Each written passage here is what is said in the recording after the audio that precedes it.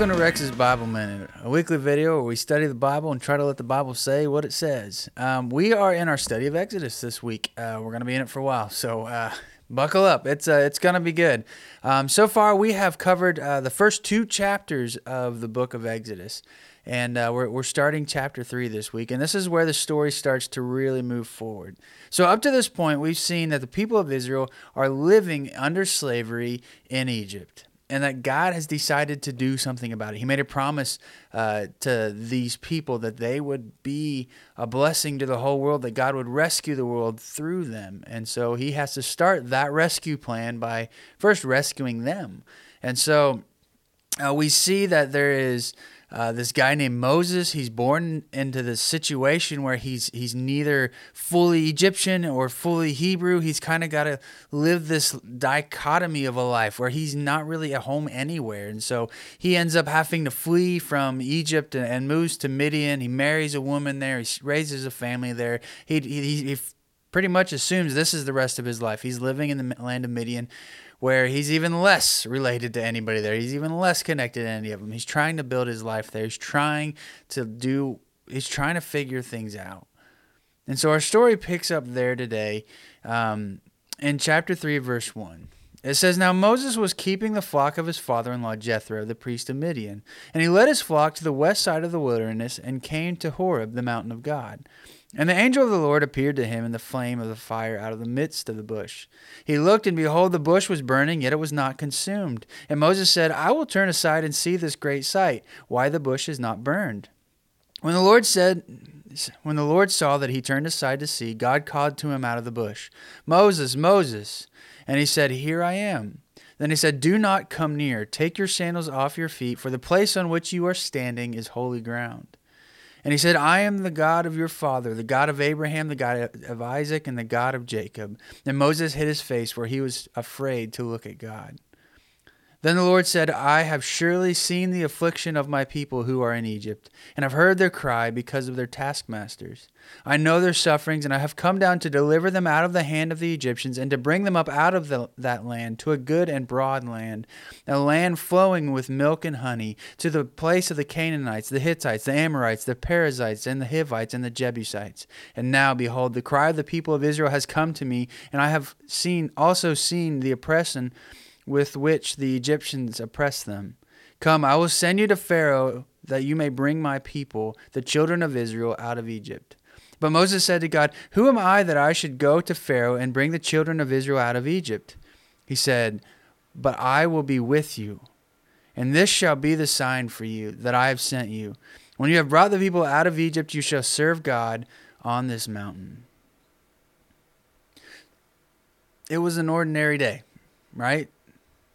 Moses was taking his sheep out in the desert. The way sheep herders worked back then, shepherds, they would bring their sheep to these spots where the little bit of rain that desert got, it would grow grass. So this is a desert that isn't like the Sahara Desert. I know sometimes we like to think that like just mountainous dunes and all that. It's not quite that.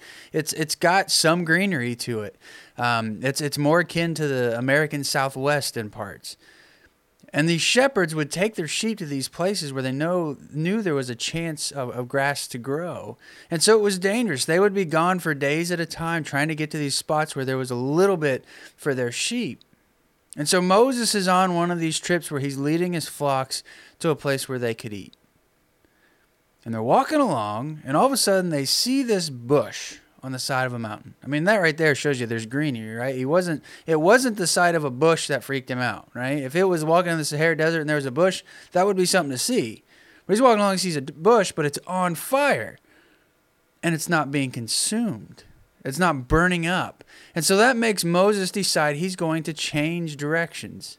I mean, he literally says he thought to himself, I'm going to go over there and see why this isn't being burnt up. Now, he wouldn't have been alone. There would have been other shepherds with him. But apparently, they didn't care enough.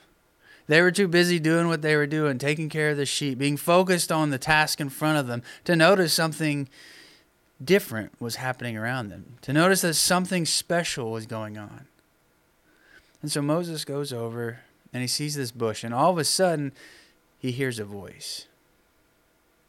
And the voice says that this place is sacred, that Moses has to take his shoes off because the land he is standing on is holy. So this is one of those moments where we see the barrier between our space and God's space get thinned, get removed. I don't think that this mountain was sacred beforehand. Like, I don't think that was something that Moses, like, that was the holy mountain. I don't think that was going on. I think that is, Moses wrote this as the holy mountain because that's what it became at this point. That God's space and our space overlapped here, and there was a hole there where God's space burst into ours. And God spoke to Moses. And Moses was afraid to look at him. See, we sometimes think in our culture, in the way that Jesus and God are preached about in Western Christianity, that God is this safe thing. That God is something that we can just, he's a big, hippie, happy, huggy guy. Like, he's a lamb petting dude who's just super safe. And we sometimes forget that he's the God of the universe. Come near, but it is sacred to come near. Remove your shoes because it is holy to approach the Father. It is dangerous to approach the Father.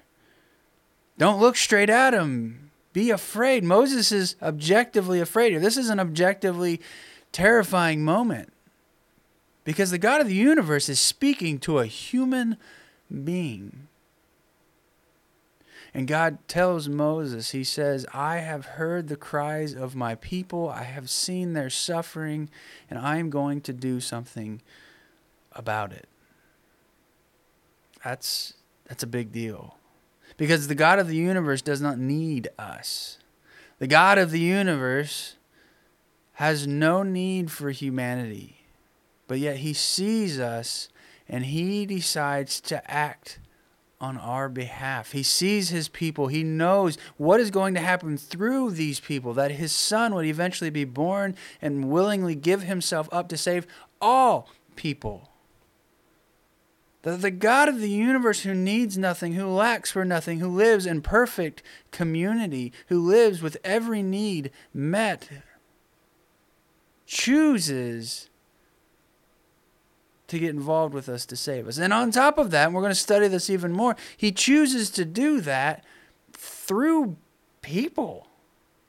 He saves the Israelites through an Israelite. He saves humanity through a human. God chooses to act through us. It's the most difficult way to do this, right? Like, if God is going to save humanity, it would be so much easier if somehow he just snapped his finger and boop, there it is, everything's good. God done saved us all. That he has the ability to, but he chooses to use us, for us to participate in the works that he is doing. That's an objectively scary thing. Because number one, he's perfect. He doesn't mess up, and we are very much flawed. But number two, the stakes are high. That if we aren't participating, if we aren't choosing to stop what we're doing, to look and pay attention to something special that's happening in our lives, the works of God, the burning bush that's right in front of you, if we don't stop and take enough time to go and investigate that, to pursue that, we miss out. Now, God's goals and objectives get done.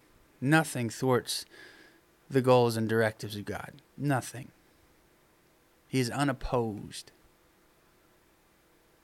But you and I, our participation in it, it's reliant on us investigating it. And it's relying on us pursuing it. It's relying on us to stop focusing on the sheep and go focus on the bush. To stop focusing on the task in front of us, the things that we have to get done, the busyness of our lives, and instead focus on God trying to get our attention. I wish sometimes it was a bush on fire. Like, that would make it easy. Like, this is where I need to be looking. Like, that's a big bright sign. But for us, we live in a world that's so loud and noisy and busy that it's hard to find that quiet voice of God. That subtleness that he is trying to get our attention with. We have so many things drowning out the voice of God in our lives, that we have to be intentional about stopping and looking at it. It was an ordinary day. He was doing an ordinary thing, but all of a sudden God burst into his life and he chose to seek it out. He chose to seek it out and see that God was dangerous. He chose to do a dangerous thing. He chose to risk to go into the presence of God, to do the work of God. And we're going to talk about what happens next, about how he was hesitant, about how he was scared and that he made excuses. But at the end of the day, he chose to be a tool in the hand of God. And in closing, with our parallels in the New Testament section, we see that this kind of plays out a lot with the apostles, right? The apostles are going about their day, and all of a sudden Jesus shows up and is like, hey, you follow me. Peter and Andrew and John, they're fishing. But here comes this teacher to call them to something greater. And they choose to follow him. We see that over and over. And that same calling is being offered to each and every one of us. And it's not something that we do once and we're good. It's something that we have to do every single day. That as you live your lives, we choose to follow Jesus. We choose to pursue the things of God.